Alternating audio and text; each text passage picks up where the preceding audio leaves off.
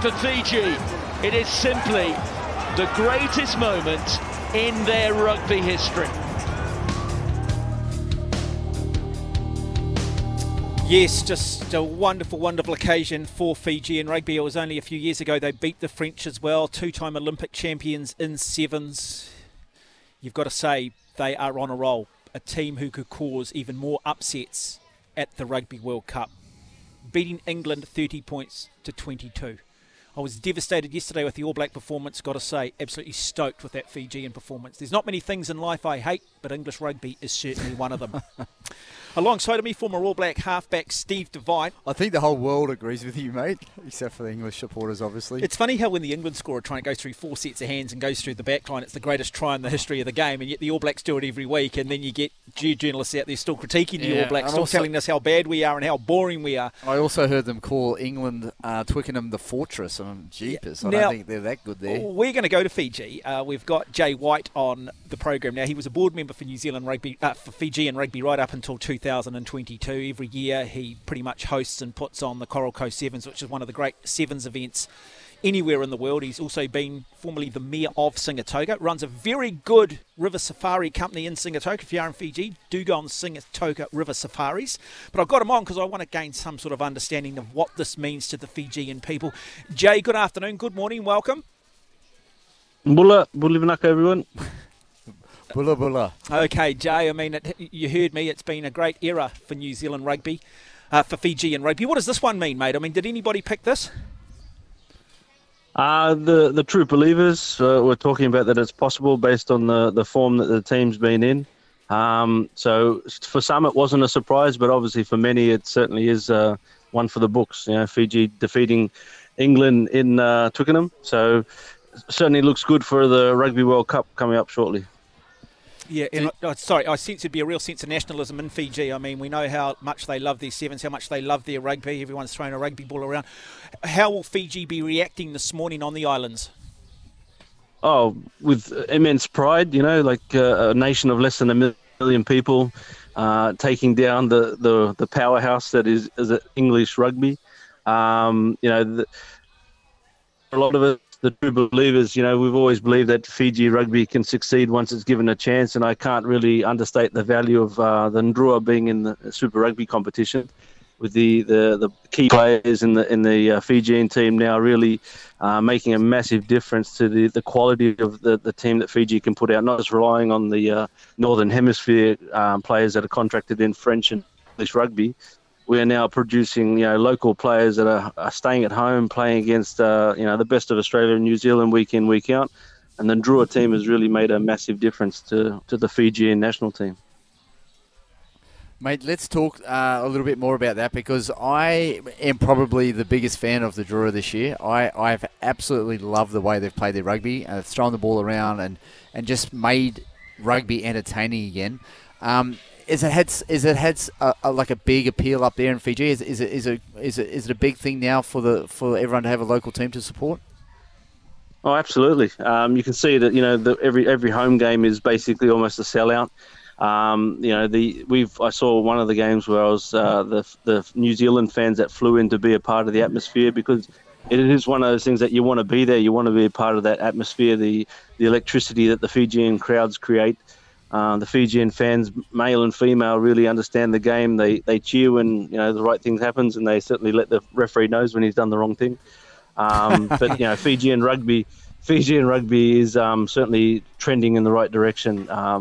You know, Simon took the team away to Tabiuni for a week camp, and that was basically for the players from those that have been away in the Northern Hemisphere and those that have been playing with Ndrua to reconnect with the Fijian people, the culture, and really show them what they're truly playing for.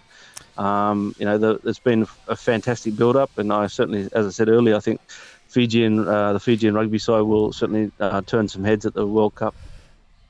Mate, I know exactly what you're talking about. I was not long out of school, and I had a sevens tournament to play in Fiji, and the crowd was just electrifying. I've never seen such huge grown men laugh with such high pitched squeals. It was an amazing afternoon, but it was a tough afternoon getting beat up by by the big Fijian boys. You just produce so many big athletes over there, and I'm just so excited to see where this team can go in the Rugby World Cup.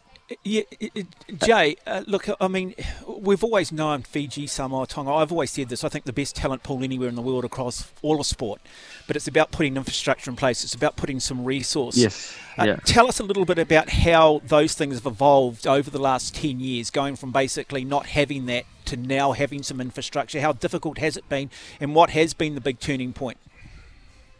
Well, like I said, anecdotally, some of the information that I've shared with on the board was a comment made by Rugby Australia years ago. I heard was that look out for Fiji once they get organised, and it's sort of coming to fruition now with what's happened with the Ndrua.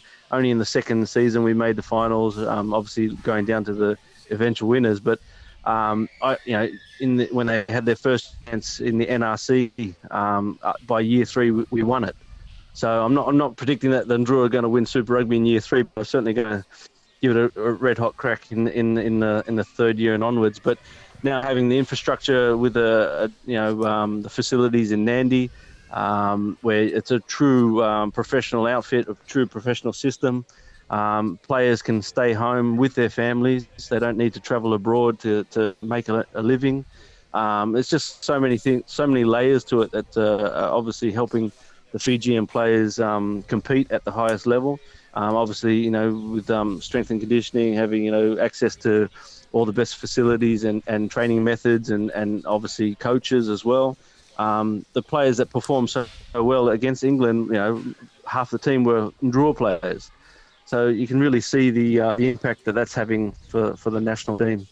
And obviously for players now that are coming through the ranks, through just having the weekend Dean's finals, the schoolboy rugby in Fiji, these guys can now aspire to play for the Ndrua rather than having to think about overseas contracts or potentially representing New Zealand or Australia or the like, Jay White is my guest on the program. Recently, up until last year, was a board member for Fijian Rugby, based up there in Singatoka.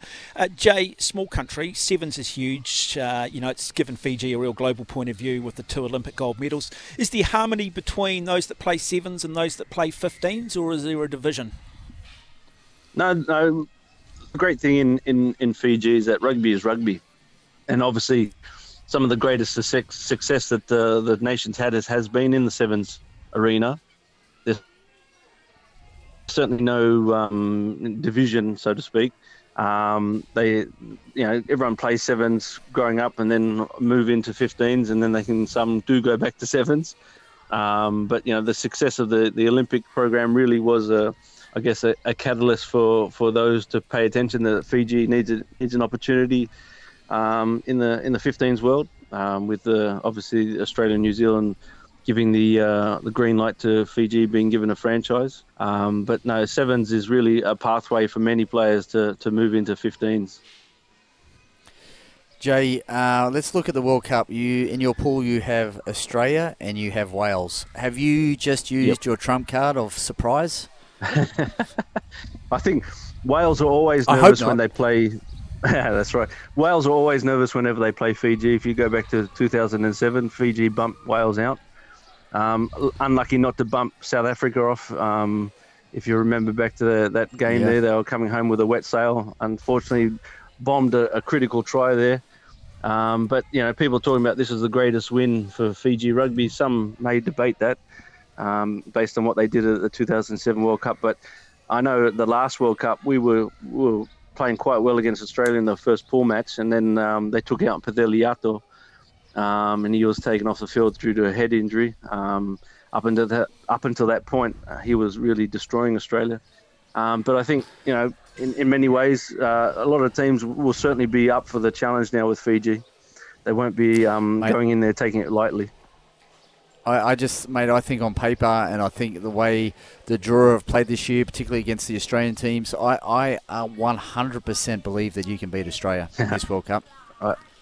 We also believe that too. You nailed it on the head there against the Australian opposition. The Fijian boys really, a lot of the comments I've seen is from Australian players that they find that they struggle with the sort of unstructured nature of Fijian rugby. It's hard to defend when they don't know where they're going, or So I think that's a task for Simon and the coaching staff, is to sort of obviously harness that quality of Fijian rugby, but also with a bit of a structured play that's required to, in particular, game management with Caleb Muntz, who played quite well against England this morning. Yeah, mate, I tell you, if the boys do get on top of Eddie Jones at the World Cup, I will be having a cup session. I will lock that in. Fantastic. Carvers all round. Yeah, look, Jay, wonderful. I mean, we all hate English rugby with an absolute passion. And look, congratulations, remarkable moment. I hope Fiji thoroughly enjoy it. Hey, look, before we do let you go, you are heavily involved in the Fiji Coral Coast Sevens, but you're based up there in Singatoka. You run the Fiji River, you run the Singatoka Safari up the jet boats up the river there. Tell us just a little bit about that, because clearly a lot of people do head up to Fiji for holidays. Yeah, absolutely. You know, I followed a dream to start the Singatoka River Safari based on my own first experience when I was a 13-year-old kid visiting Fiji, and was taken up into the interior of Navosa and just fell in love with the people and the culture, and just thought other people need to see that side of it. And later that year in 91, went to New Zealand, did a jet boat ride, loved that, and that's where the two ideas came together. So I'm just a living example of what a holiday can do. It can change your life. So the best of New Zealand meets the best of Fiji, and it's all about giving people a chance to, immerse themselves in the Fijian culture and get to know the people. We work with 18 different villages, so each day it's a different village. So it's a true Fijian experience. You are so right about the people of Fiji. They are the most beautiful people on the planet. Yeah, hey Jay, 100%. look, I do have a question that's come in from Piranada. He just says, is France still the choice for the Fijian players, as the Drua are losing players to the north? I mean, what are still some of the challenges? Is it still still requiring greater financial resource to keep the players, rather than just the Drua ultimately being a little bit of a bit of an audition for perhaps, say it lightly, well, I'd say it with a little bit of cynicism, but higher honours? A lot of people always ask me what, because they come to Fiji and they love the experience, and they say, well, why do Fijians leave? And at the end of the day, it's basically an economic decision. And same thing with the rugby players. These guys are getting paid, a decent wage with the Drua, but obviously they can't compete with what's on offer in French rugby. If they could, you think you'd find a lot of players would never leave. They'd stay. So if and when we can get a bit of parity with what they're offering in the Northern Hemisphere, you'd see the best of Fijian players staying locally. Mm-hmm. Just from a coaching point of view too, how important is it the coaching staff understand the Fijian way of life, understand some of the cultural aspects? And look, I mean, I'd imagine there's a template that most Europeans have in terms of the way you set a team up, what's expected and what's not expected. How different is it for Fiji, and what are those core values that are still at the root of the team and from a cultural point of view?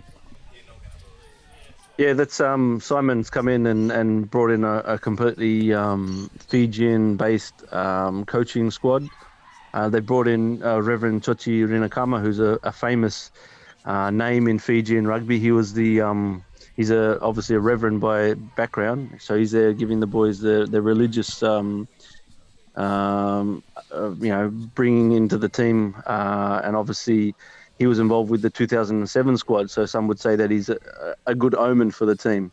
So it's very important in like most island nations, the element of faith, the element of lotu that they have every morning and afternoon.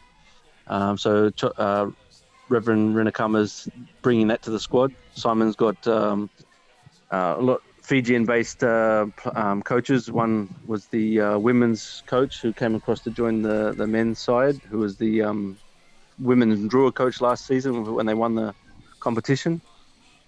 So it's obviously it's important that these guys understand the Fijian psyche. Simon being a former captain and player, he knows it very well and knows it intimately.